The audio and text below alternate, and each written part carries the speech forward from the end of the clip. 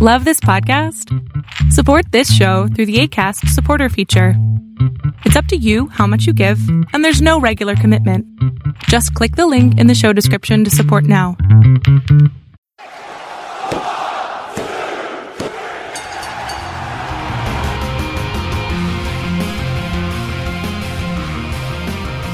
Hey everybody out there, welcome back. It's Positively Wrestling. I, of course, am Tim Kennard, and joining me, as always, the heel to my baby face, the brain to my gorilla, the little Jimmy to my what's up with that? Steven Davidson. That's the second time you've called me a little Jimmy. Yeah. All right. Another 3 months, I'll drop it again. I think I'm the crash pad to your Jericho. I'm always saving you. Yeah, apparently. We'll be talking about that a little later. Blood and guts, of course. But welcome back to the show, everybody. Thanks for tuning in. Hope you guys have downloaded and listened to and are enjoying our Celebrities in Wrestling episode that we dropped earlier this week. Welcome to Friday. Happy Friday. Happy Friday. That's right. New time, new day. This way you can kick your weekend off right. Same time.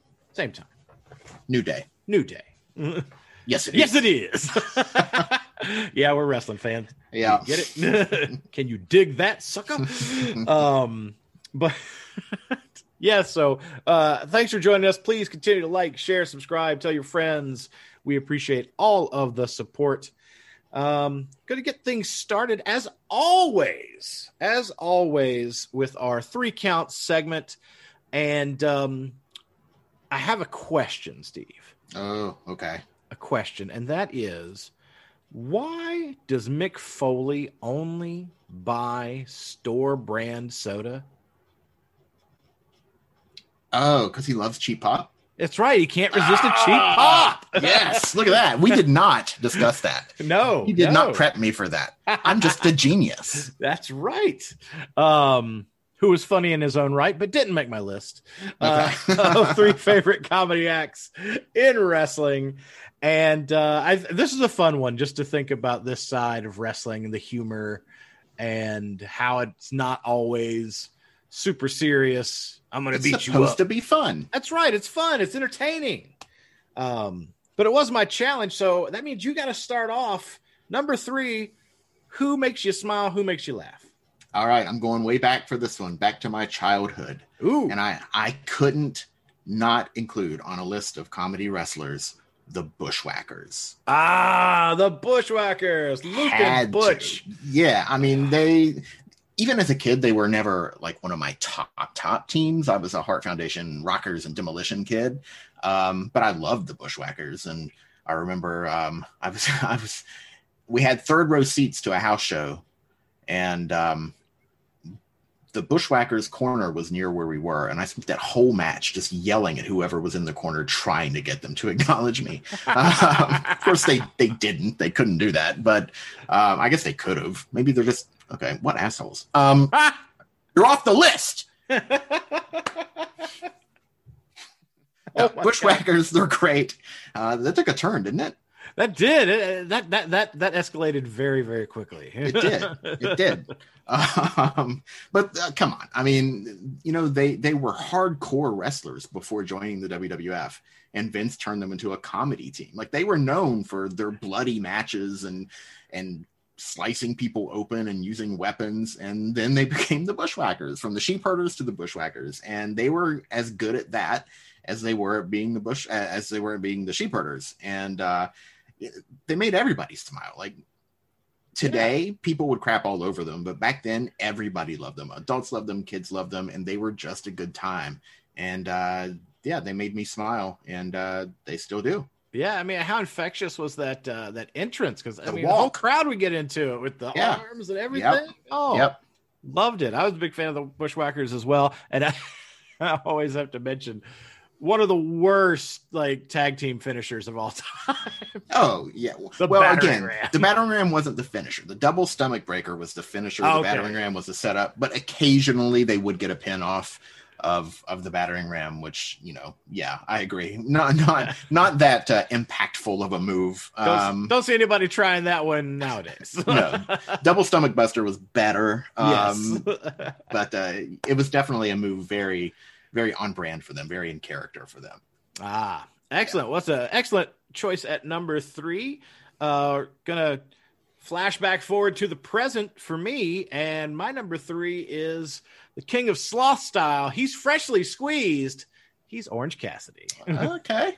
I was, until AEW kind of got on the scene, I was totally oblivious to Orange Cassidy was. Yeah. But I have become very, very taken with OC. I just think he's hilarious, but he's also quite skilled. Is that what you call him?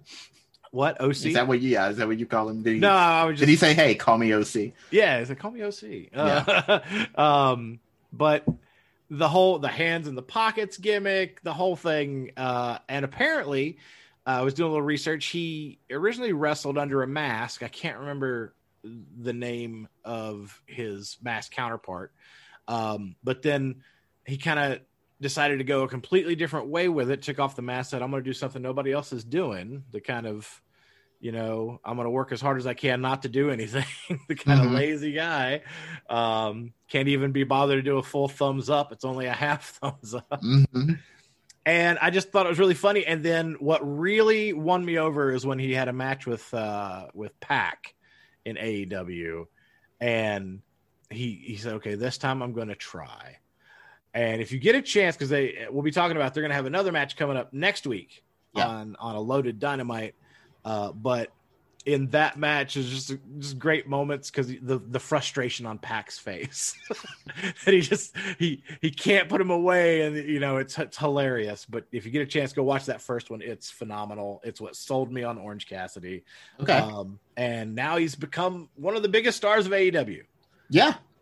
Which is awesome, but that's why he's my number 3. He won the most popular wrestler of the year award in the PWI year-end issue this year, or I guess technically last year. Yeah, for sure. He's definitely made a mark, and I think he's going to go big. He's going to have a big career, I think. Yes, I believe so. Yeah. All right. So for me, number 2, not on your list, but he is on mine. Mick Foley had to be my number 2, especially during the Rock and Sock era.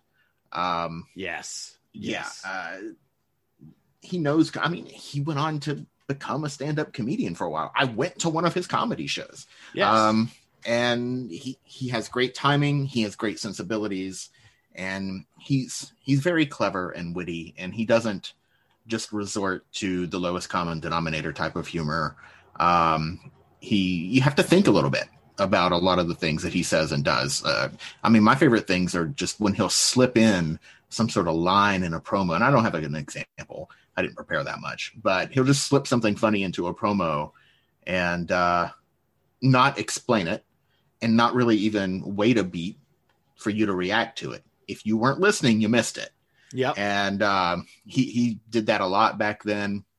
He would just say something funny and then just keep on talking right through it. But he did the big obvious thing too. Not thing, but things like This Is Your Life stuff with The Rock, which we've talked about before. And bringing Yerple the clown in to visit McMahon in the hospital. And so just great stuff. He's one of my all-time favorites, period. But he made me laugh so much over the years, I had to include him. Yeah, I mean, and like even adding Sacco was a great spot. Mick, I can't argue one bit. Mick Foley, hilarious. I've actually got to see him do his stand-up thing as well. He didn't, put me in a suplex. I know. But, that's me. I'm special. But I did get to talk to him for a few minutes about Hell in the Cell, which we were at, where he got thrown off the top of the cage, which was really, really cool. Yeah. I had an 8x10 of him in all 3 of his personas, and he signed it as all 3 and then as himself. It's very cool. That is very awesome. Yeah. We love Mick. Mick is hilarious. Rock and Sock. So many laughs. Again, the This Is Your Life with Rock. Yeah. One of the longest segments in WWE history, but also one of the highest rated. Yeah. Which is amazing. So great choice at number 2. For me, we've talked about him before. Got to talk about him a little bit more, and it's Stand Back. there's a hurricane coming through. I absolutely adore the hurricane. I think that gimmick for Shane Helms was amazing. Even when he would do the alter ego, the reporter. Yeah. Which was awesome. What name did he use? Did he just use Shane Helms for that? I don't know. No, it was Gregory Helms. Gregory Helms. Yes. Helms. That's right. Yeah. But yeah, so and again, he had many gimmick changes throughout his career. And like back in WCW, what was a 3 count, which is their like boy band gimmick. And then he went to just Shane Helms, kind of more of a hardcore, serious character after the hurricane. But and I think he's backstage producer again now. Yeah. Because he was furloughed, but then they brought him back. Correct. And, occasionally when they need a hurricane appearance, he'll do it. And he still gets a great pop because he's just entertaining. Yeah. And memorable. He stood out. He stood out at a time when Steve Austin was there and The Rock was there. And that says something. Yeah. Because those guys are, and I'm not saying in a bad way, but they're hogging a lot of the attention, and it's hard to get noticed. And he did something nobody else was doing and got it over. Yep. Such an amazing guy. That's why he is my number 2. All right. For me, number 1, going with a bit of a comedy team here, a bit of a duo. Okay. One of them definitely not known for comedy, but when he did it, he was great at it, especially when paired with Kurt Angle.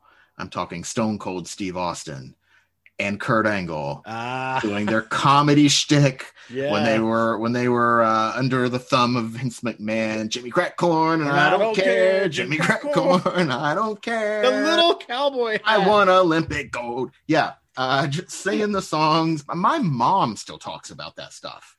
My mom still brings that up, and just how great that was. And part of it was seeing Austin do something we never thought we'd see Austin do. Yeah. And he played it completely straight, never cracked a smile. And for Angle as well played it straight. And it was almost Deadpool-like humor. Like they don't know they're being funny. At least, comics Deadpool. It's not how movie Deadpool is. But comics Deadpool doesn't know he's being funny. And neither did Angle, the characters of Angle and Austin. And that's really what made it work. Austin singing Kumbaya. And the cowboy hat. Yep. Just absolutely my favorite comedy stuff I've ever seen in wrestling. That it's comedy gold. That is very, very good. I didn't even think about that when doing my list, that duo. Yeah. But no, that is very, very awesome. For me, number 1, always loved it. Even though when he was first presented, they were going to go kind of serious with him. And that was the Milan Miracle. Santino Marella. Yeah. Who, they found that his shtick was going to be humor, and he was so good at it. The timing, the mispronunciation of some of the names when he would talk about people, the teaming with him and Vladimir Kozlov. Yeah. Hilarious. And then, Beth Phoenix, yeah. She played basically, the straight character, and he was the funny. Yeah. And she played it serious, and he didn't. It was great. He's had some misses, but that's okay. Santina, which, in the beginning, Santina was funny. It just in the climate when he brought him back for the Rumble, not so much, but at least they handled it well. He just came in and eliminated himself. The thing is, he could really wrestle. Yes, he could. And it made remember the Elimination Chamber match when it came down to him and Daniel Bryan for the World Championship. And those two guys were good enough to make us think, oh my God, Santina's going to win this thing. And Santino was that made it and because Santino was so beloved by the fans because of the comedy, when he would show those flashes of brilliance in the ring, you really wanted him to do well. You're like, and you believed, he's going to pull this off. Something's going to happen. Like when he would get a little run when it wasn't straight a comedy shtick in the Rumble, you were like, okay, Santino's doing good. But he was just so good, so funny, always made me laugh. Love that guy, and see if his daughter's going to be the same way. He's trying to, talk her into the WWE with his tweets lately. I haven't seen that. Okay. Yeah, apparently she's getting ready, I guess, to graduate college, and he sent out a tweet and tagged Triple H and Stephanie, saying, she could be the future. She's coming, kind of thing. Okay, so, okay. That'd be very, very cool. I almost got into a fight at a wrestling match because of Santino Marella. Really? I did. I was at a Raw with our friend Shane, and we were in the third row. And the guy next to me, so Shane is sitting to my right, and there's a guy to my left. Huge Santino Marella fan, apparently. Almost like it seemed like that was who he was there to see, Santino Marella. And Santino comes out, and the guy stands up, and he's cheering and whatever, and that's fine. The bell rings, and he stays standing. He doesn't sit down. Behind him is a little kid, maybe, I don't know, 8, maybe 9 years old, and the kid's mother. And the kid can't see. And I forget which order, but one of them, I think the mother, asks the man to sit down. And he just kind of blows her off. He doesn't say anything. And she asks him again. And he says, "Shut up, bitch." Wow. And so that gets my attention. And then the little boy taps the man on the back, the little boy, and asks him to sit down. And he blows him off. He blows the little boy off. The little boy does it again. He pushes the little boy. He pushes the little boy. And I'm like, you know what? That's not going to happen. That can't. No, it was this kid's first wrestling match. Oh my God. It was his first wrestling match. And I'm thinking, I don't want this to be what this kid takes away from this night. Yeah. And so I got in the guy's face about it, and he was, trying to bow up to me and whatever. And we didn't fight. But he did back down. And of course Shane was there too. And I didn't know for sure if Shane would have my back if I needed it, but I assumed he might. He has since told me that he would have. Maybe one day you can prove it, Shane. Back those words up. But later ran into the kid and his mom they both thanked me and later ran into them at McDonald's, and the boy was like, "That's my friend," and it made me feel really nice. Oh, that's awesome. But I'm just looking at it from the kid's perspective, and from the mom's perspective. I mean, who is this guy? Of course he's going to be bullying them when it's two people much smaller than he is. Yeah. And yeah, he felt really brave. And then, when I got in his face, he wasn't quite as brave. Yeah. I mean, that's awesome that you stood up for them. Not awesome, this dude's attitude. Yeah. Bottom line, because returning to live events is a very real possibility. And yes. And we'll be talking about that too. But bottom line, just be courteous. Yeah. We're all fans. If you're not there to have a good time, why are you there? Don't be there to ruin someone else's time. Yeah. Let's all enjoy it together. Yeah. Be positive. The general, what's the word I'm going for? The general wrestling etiquette is stand during entrances. When the bell rings, you sit down. Yes. And then if something big happens, you stand up and cheer. And then when it's kind of past, you sit back down again. That's the etiquette. Yeah. So if you go to a wrestling match, you can stand during the entrances. You can stand during promos. But when the bell rings for a match, you sit down and put your signs down too. Yeah. And I understand people stand up in a heated moment of excitement. Sure. Right. During a match. That's cool. Yeah. That's cool. But don't just stand during the whole match. Yeah. Yeah. Not cool. Yeah. But anyway, that was our 3-count segment, our favorite comedy acts. Now, you may have noticed one name missing from both of our lists, of course. Which you might have expected. Yes. Is the phenomenal R-Truth. Yeah. And to me, it was very obvious for him to be on the list. So we just want to give him special recognition because he continues to entertain. He's been doing this comedy shtick for 10, 15 years now. Yeah, a long time. A long time. His career's been even longer than that. But we absolutely love R-Truth, and just want to give him a special shout out. He is super, super funny. I hope he continues for years to come to make us laugh with the WWE. And he's back on Raw Talk, but still not back on Raw. So I'm very confused as to what's going on with him. Yeah. I mean, there's been a pure speculation, of course, that maybe they're just trying to very quietly get rid of the 24/7 championship. He should probably stop bringing it on Raw Talk then. Yeah. That's what they're doing. Or, maybe they'll do something that's like, you are 24/7 champion for life. That's it.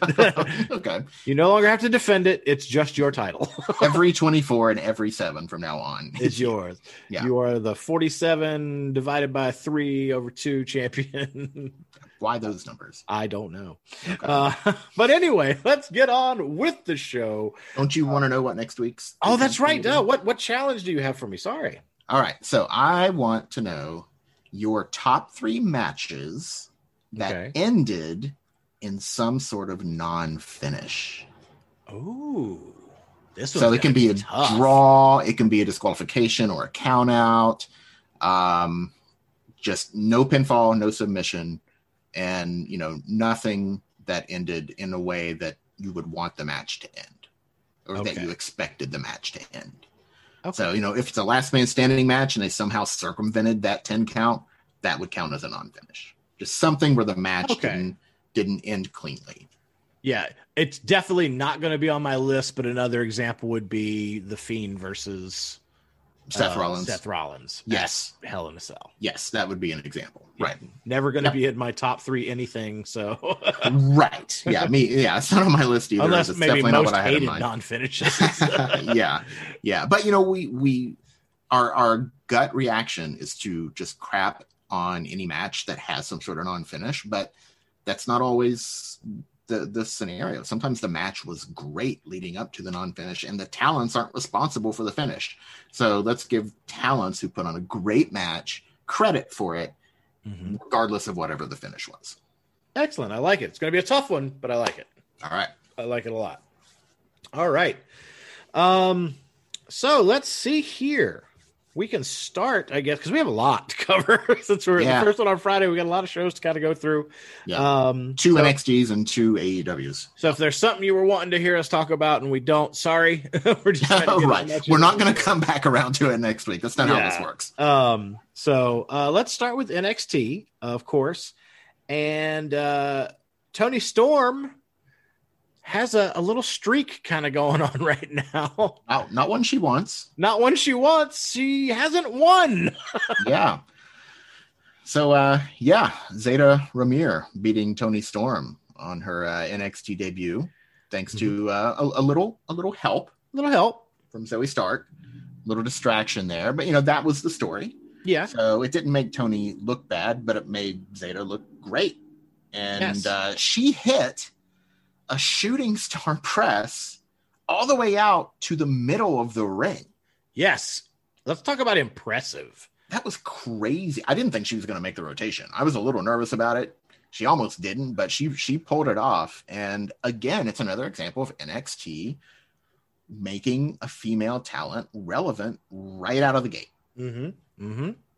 They've been so good with that lately. Yes. I mean, and we've said it before, heads and shoulders above the rest, the female division in NXT is outworking, I think, pretty much everybody in wrestling right now, as far as from a total standpoint of a division. They are just killing it. Yeah, at least in Western wrestling. Okay. True.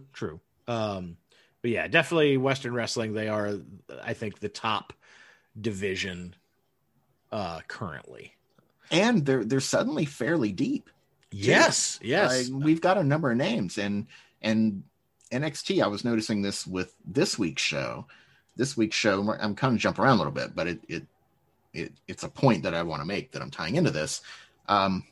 Really well structured in getting as many talents on the show in a relevant way, female and male, in a relevant way, whether it be in the ring or we had like a backstage dueling interview with Mercedes Martinez and Raquel Gonzalez. So, that was a way to get the champion on there in a way that commanded attention, but didn't take up so much time that other people weren't able to get on. So yeah, it's been a really, really well written and structured show for the men's division and the women's division. Yes, agreed.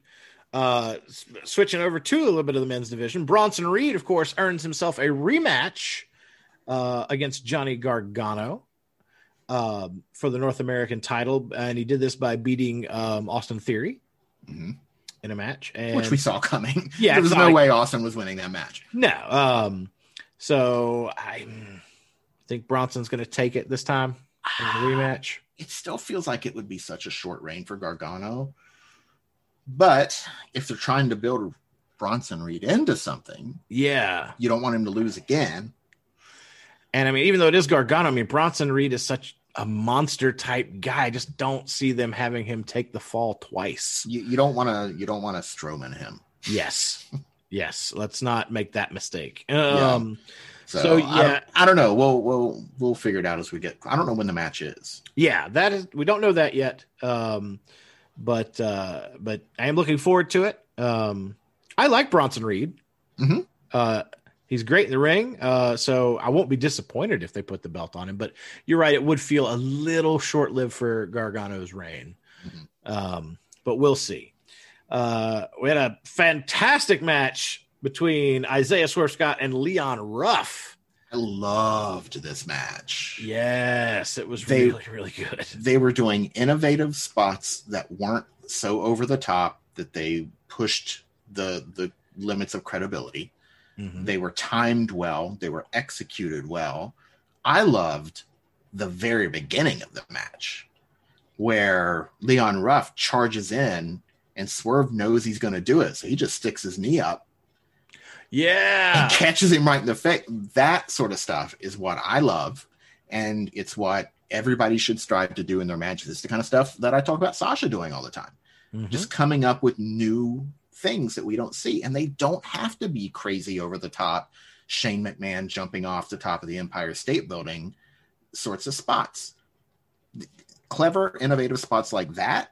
That's what gets people talking. And that's what people remember. I think really... Yeah, I could nitpick a little bit. I think maybe the biggest issue was at the very end where Leon was about to dive onto stage structure. Yeah, and AJ Francis comes in, who, if you've been watching Most Wanted Treasures, you've become a little familiar with him because he's the guy who's going around trying to find everything. Former NFL player, I believe, as well. Yeah. I don't know for who. I don't know football. Yeah. But I think he was a little out of position. I think he was supposed to be between Leon and Swerve and didn't quite get there. And to Leon's credit, rather than wait for him to get in position, he went ahead and jumped anyway, kind of telling the story of, oh, this guy's not supposed to be here. He's going to try to do something to me. I'm going to go ahead and try to take him down. Yeah. So Leon kind of made it work. But I think that's the only main criticism I have with this match is I just think he was a little out of position. But, man, this was great. Great stuff. I enjoyed it a lot as well. And, of course, this now we have like a new faction there in NXT with Swerve Scott, AJ, and two more that I just can't think of right now. She's got kind of the white dreadlocks. Okay. I might have missed that because Tuesday night was a very, very, I had something going on that was very serious. Right. But yeah, if you go back, they form a new faction. And unfortunately, I didn't do the research to get the name and everything, but it does look like we're breaking off a few little factions in NXT, which I kind of like. Okay. I actually had to go back and rewatch that match because while it was happening, things were playing out in my life that were very serious. So I guess I just cut it off too soon. I didn't see that. Okay. I'm sorry, everyone. That's okay. But yeah, so good stuff. The match was awesome. If you haven't seen it, go back, check it out. It is very, very good. Karrion Kross. We get the big old entrance. We get a promo with Scarlett and him in the ring, where he's talking about where I laid out this challenge. No one has stepped up. And then, of course, on cue, everyone steps up. Everyone steps up. We get, oh goodness, no worries, Kyle O'Reilly. We get Pete Dunne, and of course, returning Finn Balor. And then we get Johnny Gargano. Yeah, well, basically, it ends up in a brawl as usual. Cross clears the ring. He's sitting there, and Finn is on the entranceway, and they're kind of jaw-jacking back and forth. And then in comes Theory and Gargano, and they jump him, beat the crap out of him, and leave. Yeah. So, there's a lot of stuff going on right now with Karrion Kross and the NXT title. So, I just wonder, are they going to just keep making him look this strong forever? Because that never, I won't say never, but that almost never seems to last. Yeah. It lasted with Brock Lesnar, kind of, and then they had Drew McIntyre beat him in 5 minutes. Yeah. Well, I mean, for the longest time, they've always talked about how Karrion Kross is one of those guys that could just at any point go to the main roster because he's got it as far as that. The performance aspect, the size, what Vince likes. And he could easily be slotted on either show. And maybe that's why. It's like because maybe he's not going to be around much longer in NXT and they're going to pull the trigger a lot earlier. I don't know. I get the feeling he's going to be around for a little bit because they just, he had the title reign that lasted, it wasn't one day. It was a week or whatever it was because they had to take it off of him. And now he just won. I think if they were going to move him, I don't think they would have just put the belt back on him because I don't think they'd want him to have 2 very, very short reigns. So true. But I mean, maybe it's one of those instances where it's, he keeps throwing out the challenge. Nobody can take him down. And in a very short time, he's like, there's obviously nothing here for me. You can keep the title. I'm going for bigger things. Yeah. And then go. I don't think NXT would do that because they would devalue their title. That's true. That is true. I don't think NXT would do that. Yeah. So who knows? Well, have to wait and see. Could be leading to a triple threat, a fatal 4-way, a 5-way, a 6-pack challenge or something. Who knows? But other big news on NXT and another match we absolutely adored was the Women's Tag Team Championship match between Candice and Indi, and of course the champions Shotzi and Ember. Wow. This was also something. Great. It was great. This was something. Some of the spots just crazy. Shotzi Blackheart's just insane with some of the stuff she does. Yeah. But yeah, this was just really, really good. I really liked this a lot. I loved they put some thought into what they were doing. For example, Candice set Ember up on a table outside the ring, but then she got distracted by Shotzi. And so she kind of left Ember there. And so Ember felt kind of, I can take a breather. And so I can relax here for a second. But Indi noticed she was over there. So she runs over and does a springboard elbow when Ember's not expecting it. That sort of timing, that sort of thing, so that it doesn't look like your opponent's just waiting for you to do your big spot. You can always find a way to do that. And so it annoys me when people are waiting for somebody else to do their spot because there's always the way around it. And that's a good example of it. And yeah, it was an excellent match. I loved it. What a great episode of NXT we had this week. Yes. And of course, new champions. Yeah. Indi and Candice winning. And I really like this. I like putting the belts on them. I thought they were going to do it earlier, obviously, at Stand and Deliver. I had to wait a little bit, but I got it either way. But yeah, no, really enjoyed it. Really, really starting to appreciate Indi Hartwell's talents as well. She is really, really good. Yeah. I kind of want her to break through that glass ceiling and go to a main roster at some point in the future, not immediately, obviously. And I want Rhea and Indi one-on-one. I think that would be a good match. But I think Indi could be a good comedy wrestler. We were talking about that. That's true. She's been really funny with her interactions with Dexter Lumis. Yes. But when she gets in the ring, she's serious, almost like a Kurt Angle. who was hilarious in backstage skits and on interviews and in promos. But once the bell rang, he could out-wrestle almost anybody. He wasn't funny anymore. So yeah, I'm curious to see how she develops. I'm anxious to see how she develops because I'm really enjoying what she's doing. Yes. Let's jump over to some AEW, and lots of good stuff to talk about with AEW. Of course, we got 2 shows of them to get through too. But to some of the highlights, Brian Cage beating Hangman Adam Page.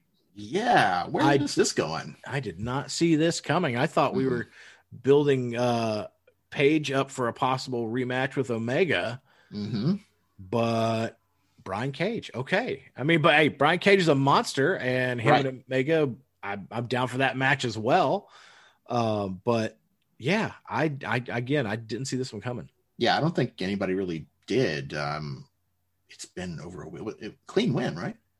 Yeah, I think it was pretty much clean. Yeah, I think so. Yeah, and as a result, because Adam Page was the number 1 ranked contender, and as a result, he dropped out, and now we're getting a different match to determine Kenny Omega's next challenger. Yeah, so now it comes down to Pac and Orange Cassidy, and the winner faces Omega, and for my money, I'm almost betting it's going to be Orange Cassidy. I feel that too. The way that they set it up. Yeah, especially since Pac won the first meeting, and with the backstage interaction and the way Kenny Omega's running Orange Cassidy down, it almost seems like that's definitely where we're going. And then Orange Cassidy comes out, and they have that face-to-face kind of interaction. And yeah, I don't know why they would do that if they were going to build to Pac versus Omega. So it seems almost guaranteed that Orange Cassidy's going to win. Which I'm excited. I think that's awesome. And we also, as we talked about fans and crowds being back at the next pay-per-view for AEW, a full crowd, full capacity crowd there in Daly Center, which I think they said is about 6,000 people is full capacity. And now that depends on set building and all that kind of stuff, and if they do anything special for any kind of light social distancing, but it doesn't sound like they will. I mean, that would prevent full capacity. Well, that's true. Yeah. And they just recently did a MGK, Machine Gun Kelly concert in Daly's Place as well at full capacity. Oh, I didn't know that. Okay. And the Cons kind of co-promoted that. You also call him MGK? Machine Gun Kelly, sometimes. Okay. All right. I tend to not talk about him at all, really, but except when it's revolving around when this. you two aren't fighting. Yeah, when we're not fighting. Okay. Otherwise, I say, "Yo, what up, gun?" Yeah. But and with that UFC going full capacity for one of their recent shows as well, I think is kind of ushering this back in. So it'll be interesting to see how WWE maybe follows suit. Maybe they try to get people back sooner than later. Maybe. We'll I think they'll have a close eye on this and see how it goes. And yeah, everybody will be watching, I think. Yes.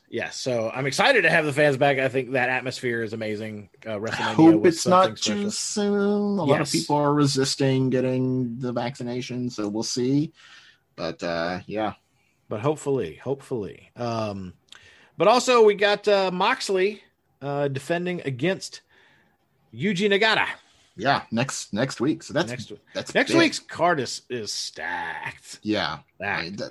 So he's defending the IWGP US Championship against Yuji Nagata, and I mean Nagata's been around for forever. He was on Nitro, just a legend. And I got to say, back in the heyday of the Monday Night Wars, if you and I and our friends had sat around and said, okay, in 2021, which of today's current crop will still be wrestling? I don't think I would have singled out Yuji Nagata, Goldust, Mako Satomura,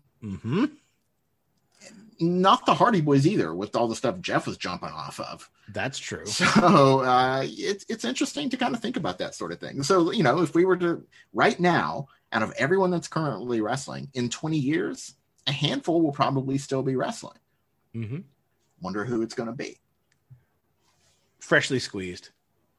All right. Well, it depends on what you're squeezing and how hard. Yes. I think Orange Cassidy has that potential. Yeah. He's a young guy, and with his shtick, he can do that pretty much forever. Yeah.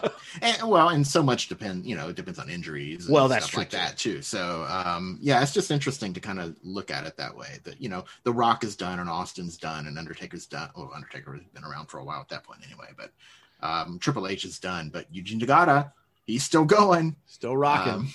So good for him. And so it'll be a big match, and I expect Moxley to win. Mm-hmm. But it's something unique and something different that you don't see every week. So that's always a good thing. Yes. And we also get SCU. They, of course, earned a title shot versus the Young Bucks. And I believe that match is also next week. I think it is. They are loaded with title matches next week. They are. And I've not been high on the tag division in AEW, but one exception to that is SCU. I do like SCU, and I always have. And the Butcher and the Blade, I like them too. Yes. So again, I don't expect them to win, but I enjoy the work of them, and so it might make me watch a Young Bucks match a little more closely than I usually do. Yes. Also, we it's finally happened. Britt Baker is getting her shot at Sheeta. Now, this isn't next week, of course, but it will be on the pay-per-view. And it's about time. Yeah. It is about time. I think this is it. I think it is too. She just had that belt for quite some time. And if you really want to push Baker, you cannot have her lose this match. Yep. She's got to become champion. Yeah. I could see her maybe losing one match and then coming back in a rematch, but I don't think that would be the best way to do it. Yeah. And I think it's pay-per-view. Mm-hmm. Fans are back. This could be the perfect time for that big win for Britt Baker. Yeah. And then she's got a ready-made rivalry, ready-made program with Thunder Rosa. Yep. Mm-hmm. So, because, I beat you and now you're the champion, so I'm coming for you. So, lots of ways to go. I've thoroughly enjoyed Sheeta, but nobody can be champion forever. So I think this would be a good time and a good person to switch it to. Where's Riho? Where's your girl? I don't know.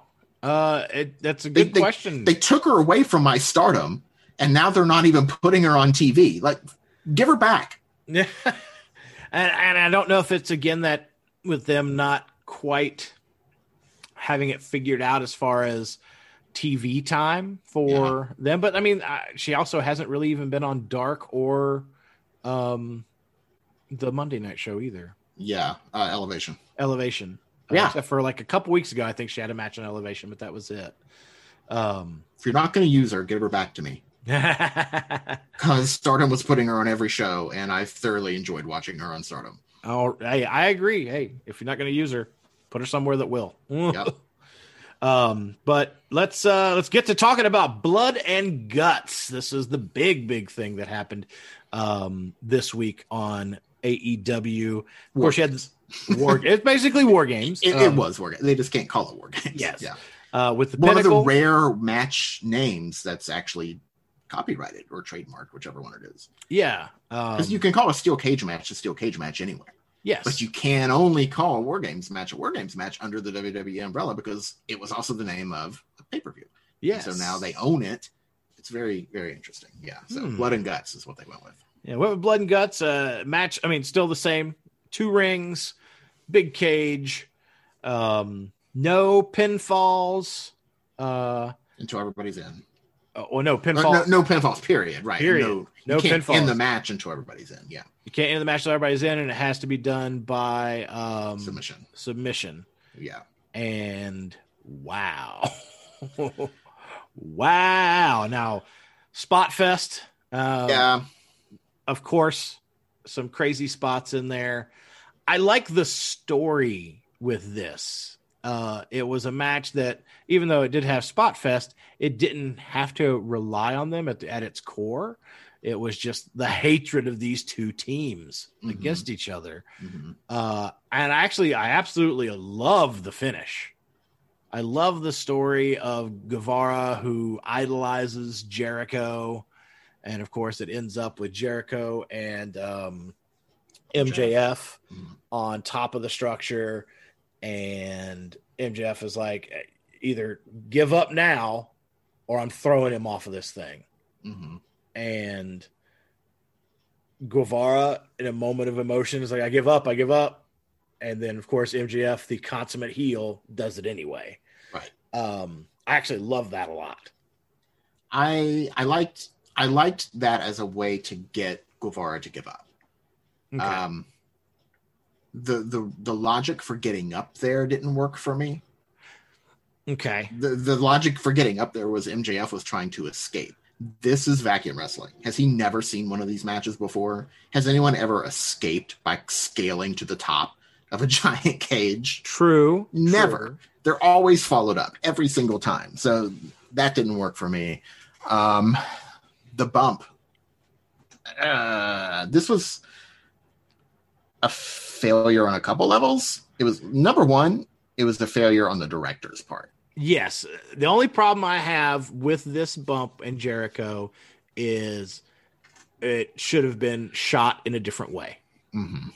I have no problem with him landing on a padded structure. No, definitely not. Especially after everything that went on with Matt Hardy and all the injuries in wrestling. You have to protect them. Jericho's in his 50s. Right. You have to protect him coming off. Even if he wasn't. Yeah. But I mean, that just adds to it that the risk for him is much greater. Like you could have left the shot on MJF's bloody face smiling after he pushed Jericho and just shoot it from the floor. Yeah. And then, shoot the aftermath, but you could have saved and not shown the impact. That was the problem. I mean, that giant, it was just so obvious what was going to happen because there was this giant thing there that we've never seen before right underneath them. Like it was just so, it felt a little silly to me at that point. Wasn't really as bad as the bomb spot. No. But there again, this is one that's polarized the internet, of course. Yeah. With them talking about this finish, but like I say, well, I want to address that. First of all, the director, whoever it is, also just was having a rough time during this match because he was catching people blading and pulling blades out and looking at and talking to each other and looking at the cameras, and I don't know what was going on, but maybe everybody has a bad night, bad match to have that bad night during, I think. Yes.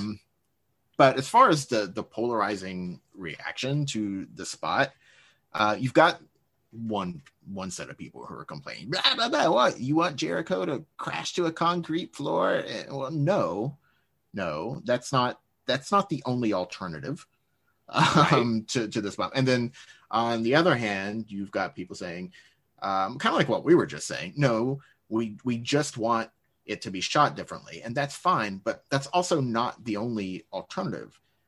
Right. I have as much of a problem with the spot because it's been so overdone as I do because of the way that it was shot. I mean, how many times have we seen this? We complain about Shane McMahon because this is all he does. True.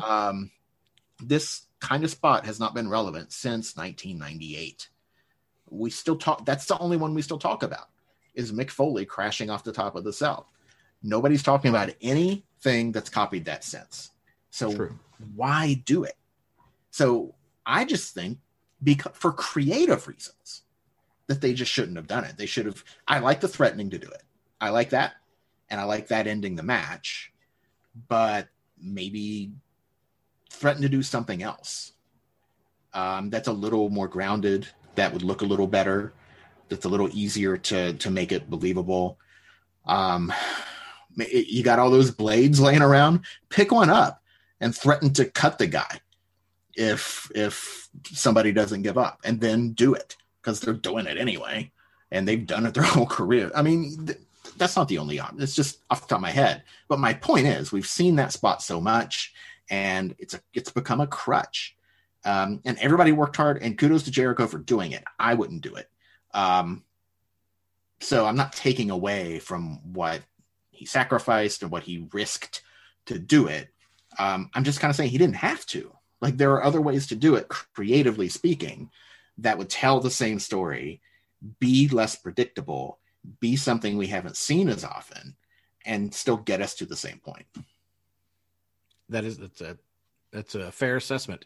But yeah, so I mean, it happened. It's in the past now. Hopefully, we'll see where it goes from here. I mean, the right team won booking wise. Yeah, I think, yeah. Because Pinnacle had to go over. Yeah, they're new. You got to establish them. Yeah. MJF, very, very much ultimate heel right now. Mm-hmm.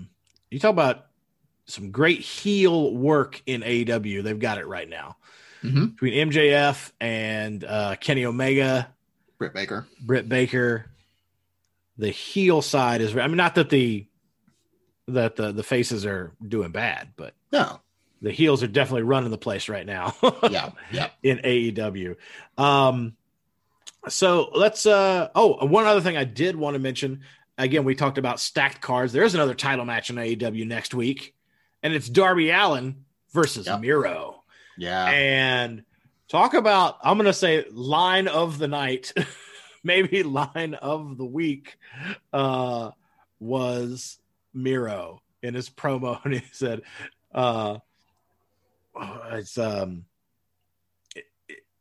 you're somebody who talks about who isn't afraid to die. But what happens when you step in the ring with someone who's not afraid to kill you? Yeah. And it's like, whoa, okay, here we go. 100%. I know they're probably not going to do it, but Miro should win this belt and this match. I almost think he might. I hope so. Yeah. Otherwise, again, it's like we ask with a lot of things, what are you doing with the guy? Mm-hmm. Yeah. If you're not going to do that. So if you're not going to give it to him, he shouldn't have the match. Yes. It should be someone else in there. Yeah. But anyway, moving on, we got Stardom to talk about. What you got for us this week, my man? Yeah, a little bit. First, the Cosmic Angels successfully defended their artist championships, the trios championships, and that ties them for the most successful title defenses of that championship at 4. So it's been a historically tough belt to defend. So they're tied. So Cosmic Angels are Tam Nakano and Unagi Sayaka and Mina Shirakawa. And so they are tied with Tam Nakano, Mayu Iwatani, Saki Kashima, as well as Mayu Iwatani, Hiroyu Matsumoto, and Miho Wakizawa. Blah, I'll get it out. They do have another title defense coming up, so if they successfully defend, they will hold on to that record on their own. And so I'm definitely pulling for that because I love the Cosmic Angels. And Cinderella Tournament. Yes. It's been rescheduled. It was supposed to finish up on April 30th, but because of the COVID outbreak at where Korakuen Hall is, they postponed it. So now it's been rescheduled for 2 dates. So instead of just finishing it off, now round 2 and the quarterfinals will be May 14th at Korakuen Hall. And then more than 2 weeks later, the semifinals and the finals will take place on May 29th. So what used to be a 1-day tournament is now taking place over 2 months. So wow. I don't know. If I were them, I would just want to finish the thing off in one night because, what if there's another outbreak? Yeah. You don't want to keep pushing this off. But we might not know the winner till December. Right. Yeah. But again, the advantage is the matches will get to be longer. And so, there's that. But man, I'm ready to know who wins this thing. And we're still so far away from it. Oh man. So that we had I told you that that Momo and Azumi were going to be challenging Julia and Shuri for their tag championships, Goddesses of Stardom championships, and we had that match and it was excellent. And yeah, Julia and Shuri won. At least Momo didn't take the fall. Azumi took the fall, but oh man, it was another excellent match from earlier this week. Just again, very simple. They didn't do anything too crazy, but it was fast and action packed, and it was dramatic and unpredictable, and just well timed spots and well executed moves. And the four of them killed it. So that list I'm putting together of my favorite matches of the year, I'm up to 20. We're not even halfway through the year. Wow. I've got 20 matches on that list right now. So jeez. Yeah, it's getting harder. And every time there's a new one that's like, oh, that's going on the list. You know, how do you determine if it goes between number 12 and 13 or number 13 and 14? Like, it's getting difficult now.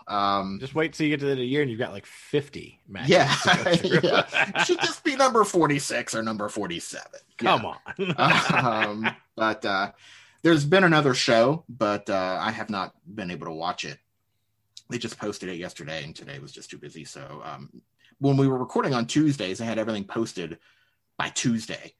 And now that we're recording on Thursday, they're posting stuff after Tuesday. It's like they knew somehow. You're a big fan. They know that they've got to keep you on your toes. I'm going to watch. Just post it so I can talk about it when we record. But yeah, so that's my Stardom update. All right. Let's move over to some WWE. Of course, we got to start with SmackDown. Big things happening and things that we didn't want to happen again. Shayna Baszler pinned in the middle of the ring again. This time. Tamina. Not even going to do it. I'm not even going to say it. Not going to say it. Yeah. But Tamina. Nope. Tamina gets the win. Nope. Oh, okay. No, I wasn't going there. Okay. Don't do it.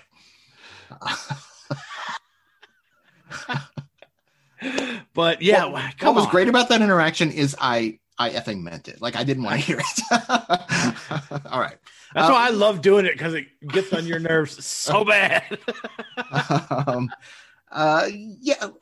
Why can't Nia take a fall? Or why can't we get a disqualification win?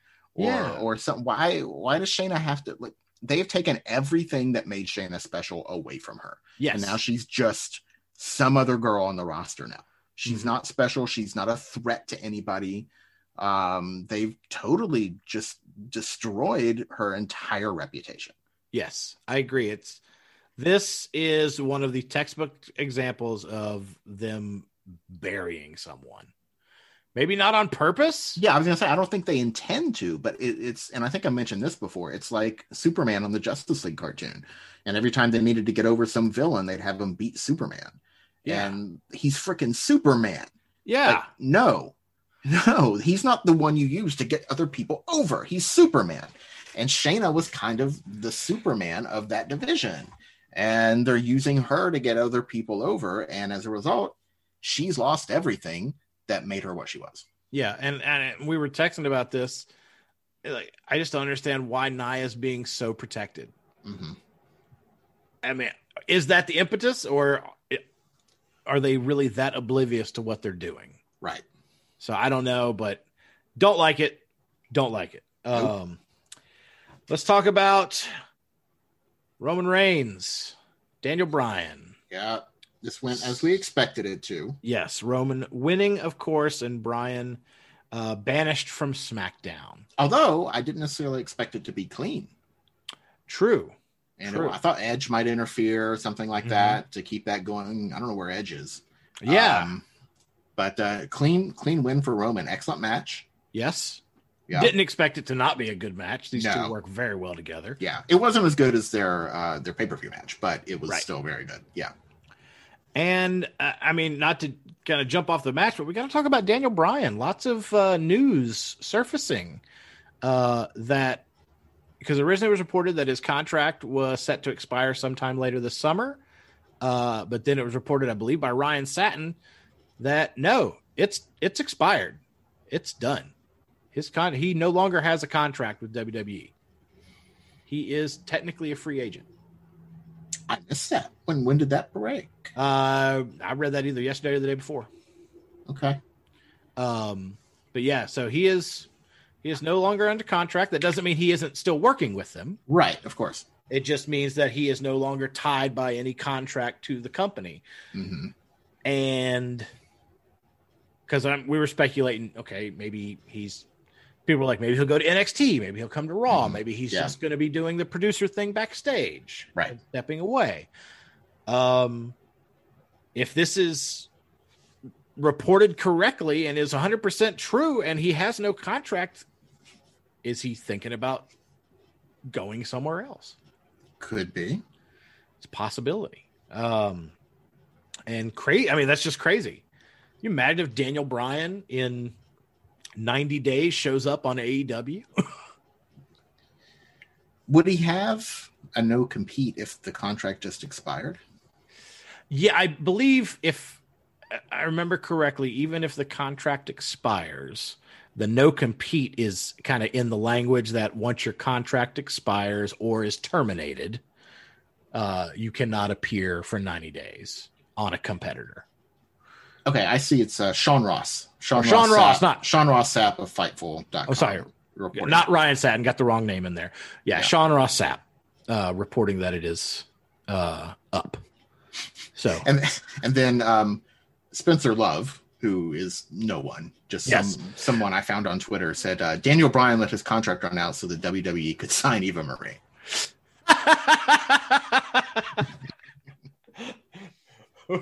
We need that big money. We need that Eva Marie money. Got to get it. But hey, let's go ahead and we'll throw that in there. Of course, we got an Eva Marie promo video. Yeah. They've been talking about her coming back to the company for literally months, since the beginning of the year. And we finally got it. Yeah. And it's funny because the big signature of Eva Marie, the big red hair, gone. It's gone. Yeah. I wasn't sure it was her at first. Yeah, it was I'm so used to seeing the hair. I'm like, that's Eva Marie. Is that Eva Marie? And it is Eva Marie. Okay. And it's breaking down this promo. I don't know if she's going to be in ring, or is she going to be a manager? Because she talks about setting other people up and inspiring them for success. Mm-hmm. Or maybe there's going to be like a new faction. Maybe that's a setup for that. Who knows? How long before she beats Shayna? Oh, that's probably her debut match. Mm-hmm. Yeah. I mean, are you ready for the evolution? Yeah. Yeah. This is the tongue-in-cheek McMahon kind of F you to the fans. Oh, you want evolution too? Well, God. You're going to get evolution too instead. Let me tell you, I go to a lot of comic conventions, and whenever there are WWE stars, if I haven't gotten their autograph and a picture with them, I get them. Eva Marie was at one that I went to in Richmond. I didn't even bother. Wow. I'm not spending money on Eva Marie. Wow. So I've got Seth Rollins, Becky Lynch, Sasha Banks, Bayley, Charlotte. But nope, not Eva Marie. I didn't even spend the money. And after this year, you're going to be so sad that you don't have a picture and an autograph with a current women's champion. Well, I've got the replica Raw women's title belt, and I'm trying to get that signed by everyone who's held it. And so far, I've got the 4 horsewomen and nobody else. But if she wins it, I guess. Yeah, I guess I'm paying the money for Eva Marie. I love it. Because I'm a ill-fated completionist. Yep. That's going to be on my tombstone. Ill-fated completionist, and then every letter not used in the words ill-fated completionist will just be listed below, so that the whole alphabet is on my freaking tombstone. Here lies Steven. His biggest regret is he never got that one autograph. Yeah. Also, another return to WWE TV this week on Main Event, Jinder Mahal. Yeah. We saw him standing on the stage at Mania. Perfect place for a former WWE champion to return. Yeah. Oh, Jeff Hardy as well. Yeah. On Main Event. Yeah. But he didn't return. He returned at WrestleMania. Oh, that's true. And then quickly got put on Main Event. Right. Yeah. But Jinder Mahal got the win too. I watched it this morning. Yeah. Yep. Yeah. And again, we were blanking on the two guys. Leaky. One of them is going by Leaky. And hold on, I'll look them up. But because I'm just not familiar enough with them yet. He's got a new little 3-man stable going on, basically. Yeah. Here it is. Oh, just get to the point, freaking column writer. They were Indishar. Yeah. Was their tag name before. Mhm. And now they're going by two different names. And no, it wasn't Leaky. That's what they called Roman Reigns when he first got to NXT. Oh, okay. But it's something like that. But Indishare, that's the name I was trying to think of. Is they're with Jinder now. Again, returning on main event, Jinder picking up a win. Jinder seems ready-made as an opponent for Drew McIntyre if they put the back on Drew, especially with their history. Yeah, or I mean, even if you don't put the belt on Drew, it could be a way to get Drew away from the spotlight if you're not going to put him back in the championship. Yeah. Which, I mean, I would prefer. I love Lashley as champion. I want him to be champion for a while, but don't know if that's in the cards. Right. But you know, with them both being in 3-man band. Yeah, it writes itself. Yeah.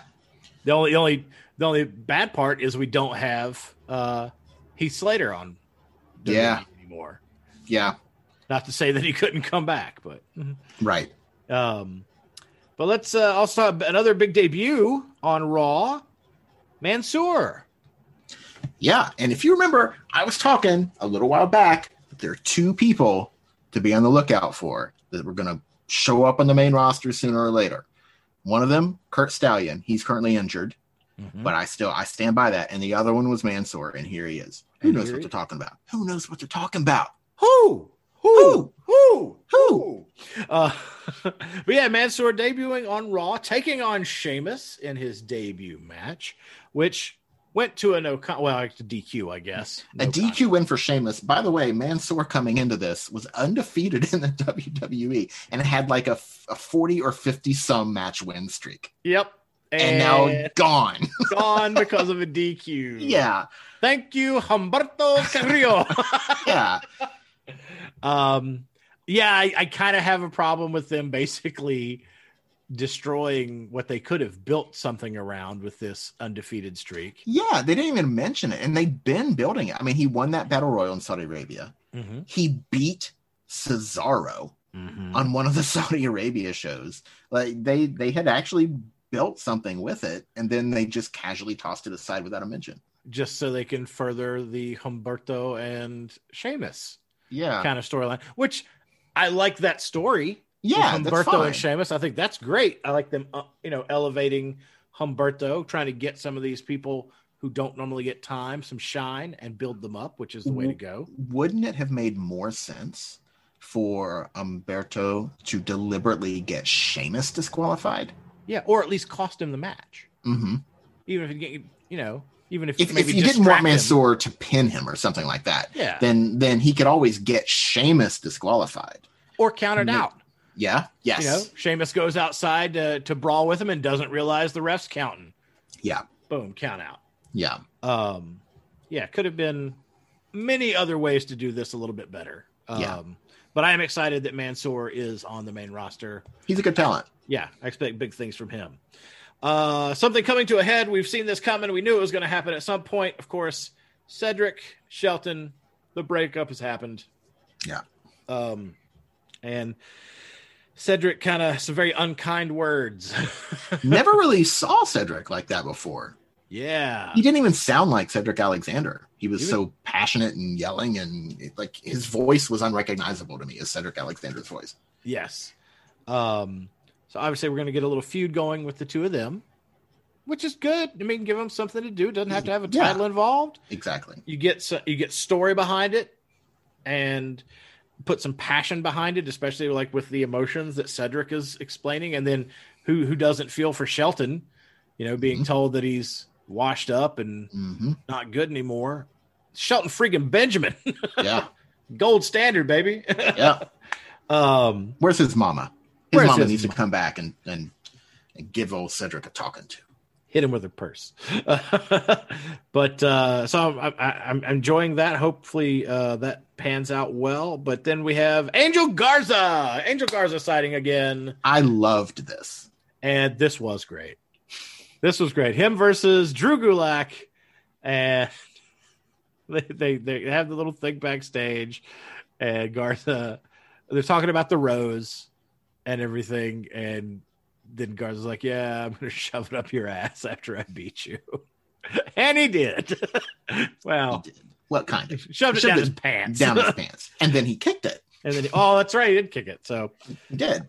a little thorny in here. Yeah.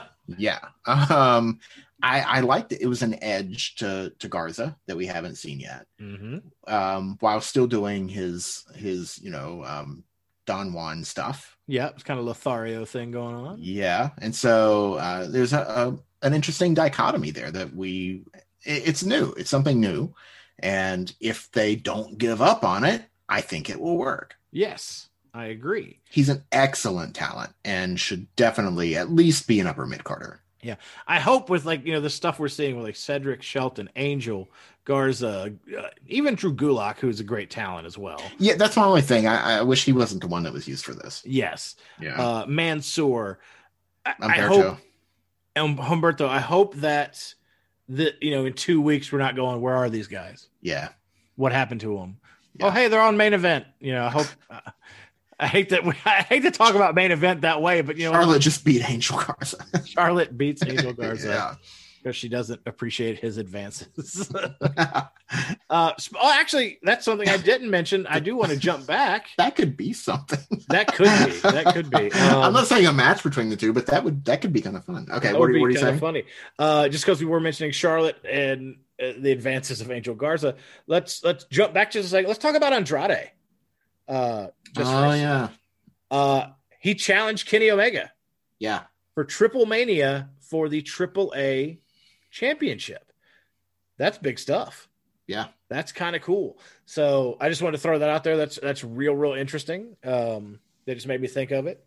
But I don't imagine he would have done that unless it was a done deal. Yeah. So I think this is pretty much going to happen. Which, I mean, good for him. Good for him. Now let's see. Okay. Speaking of things that we seem to get every week that we don't really want, instead of the things we want that we never get to see. Lana and Naomi, they're very tired of the 3-on-2 situation. And as I said before, I'm tired of this match. Yeah. Well, No I think we're getting more of it because they were talking backstage. It was a WWE.com exclusive or something like that, where Lana was so downtrodden over what happened, and Naomi was fired up and saying that, I'm sick of this 3-on-2 stuff. We're going to do whatever we need to do, suggesting that, if they needed to cheat to win, they were going to start cheating to win, at least over Shayna and Nia. So there seems to be more coming, but it looks like it's going to be a little different from what we've been seeing. New attitude, maybe evening up the odds. Could this be a spot for Eva Marie? Because that's who you go to. Well, I mean, with her promo saying she wants to inspire others. Yeah. Maybe there's something to that. Who knows? You heard it here first. You heard it from Tim first. You heard it from me. Well, and when I'm right next week, I'll lord it over you. All right. Fine. But again, the core to this for me is just like, you have 3 women's tag team? Let's go. Right. Come on. Build the division, or the titles don't mean anything. Yep. I hate to say it. They barely mean anything now. Yeah. But anyway, do better. Let's move on to stuff that we generally like a lot, and that's Alexa Bliss. Yeah. Her promo has been great. Now, my only issue with any of this is WWE has 2 speeds. Too quick, and way too long of a build. And I think it's been too long for us to even know who she's targeting or her first match or whatever it will be. I think they've gone overboard with that, and it's taken too long to get there. Just like I didn't like the a month and a half of Rhea Ripley's coming to Raw before it actually happened. Yeah. I thought it would have been better if they hadn't have promoted it at all and they'd have just had her shown up. It would Or way more impactful. instead of just giving us text on a screen, give us some vignettes. Yeah, something. Do something different. But anyway, still love all the stuff that Alexa Bliss does in this promo. Of course, she's talking about Lily and how Lily has finally set her sights on a target. And she's been playing hide and seek all night. Big fan of red. Lots of little clues in there. And then we found the picture because I had read about it. Apparently, Lily showed up in the background of someone else's backstage time. Yeah. And it was during the interaction with Sonya Deville and Charlotte Flair. And Sonya Deville was wearing red. So, but the big question here is Sonya Deville hasn't been in the ring forever. Right. Not that she has to be to get this first appearance of Lily, over with or out there. It could be Lily backstage just jumping and beating the crap out of Sonya Deville. It doesn't have to be a match per se. Wait, you want Lily to beat the crap out of Sonya Deville? How would that work?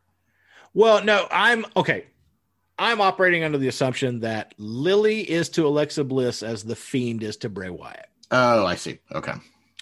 Okay. I thought you just wanted to totally kill off Sonya Deville's character forever. No. So, like, when we see Alexa Bliss's new in-ring persona, it will be kind of a la the Fiend, but it'll be her as Lily. Okay. Like maybe a mask that looks kind of like the face of Lily's puppet, something like that. I don't know. I like it. I hope you're right. That's kind of what I was envisioning for this when they started doing it. So, it feels like they're building something with Sonya. They're building something with Sonya. Yeah, obviously, because I mean they're using her a lot. It's just not in the capacity we expected. Right. Well, she's got this thing going on with Adam Pearce, and they're butting heads, and she's trying to kind of take over as the lead authority figure. And so they have somewhere that they're going with it. Yes.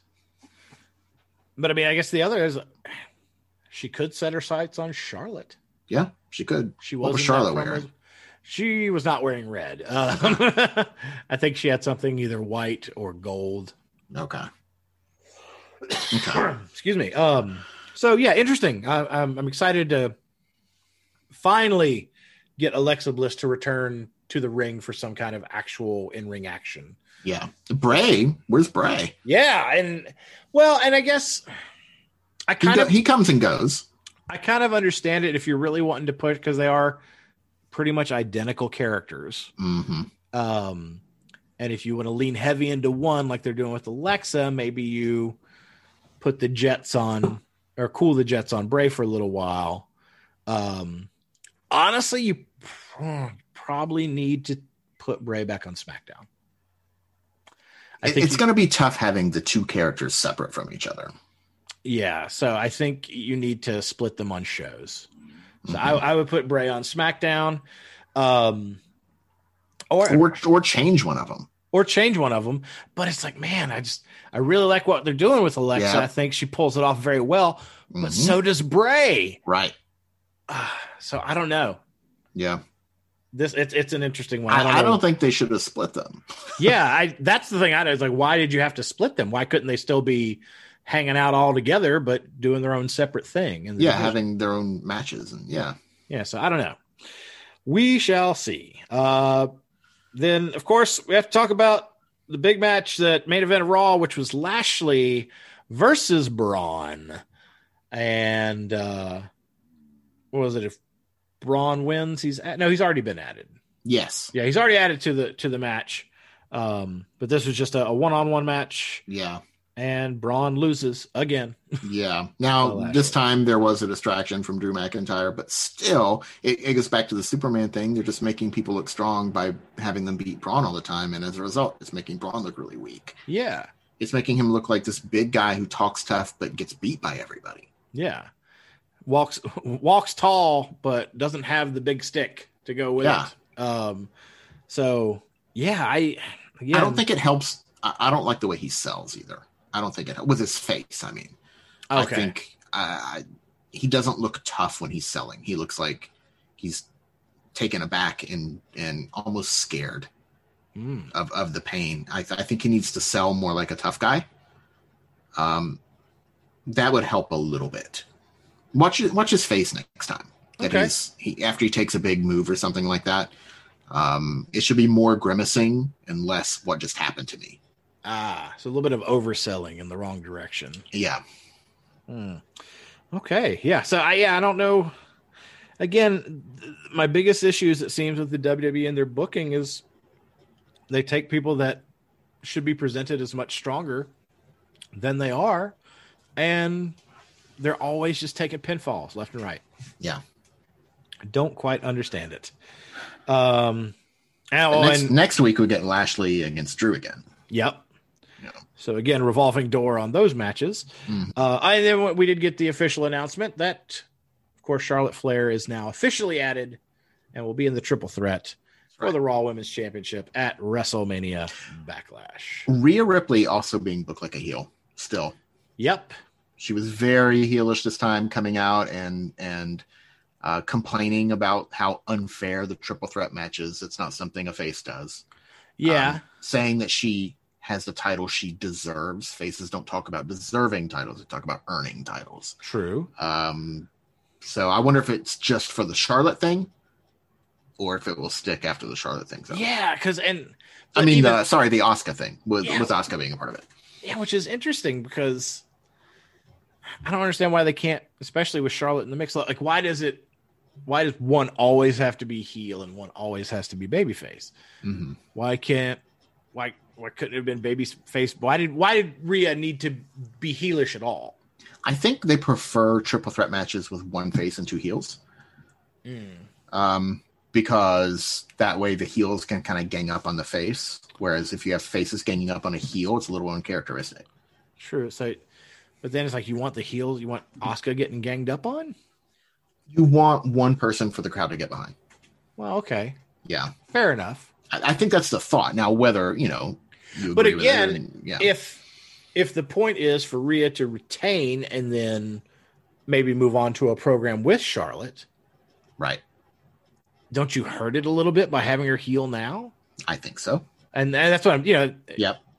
It's kind of a rhetorical question, but it's like, it just doesn't make a lot of sense. Yeah. So she was definitely, the things she was saying is definitely, they weren't things that a babyface said. Yeah. And don't get me wrong. I'll take Rhea as a heel. I think she could be a tremendous heel. Yeah. It's just an interesting choice right now. Yeah. Very interesting choice given where they're at in the story.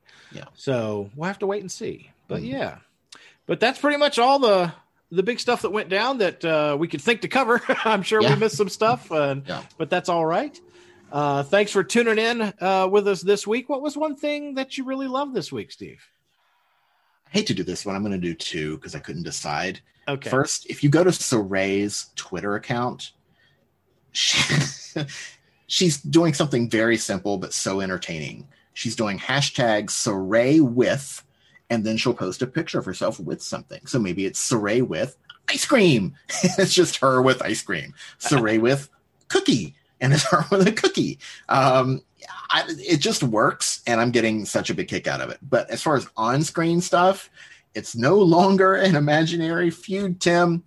The $1 Million Man, Ted DiBiase, has now twice gotten one over on Cameron Grimes, and I'm loving every second of it.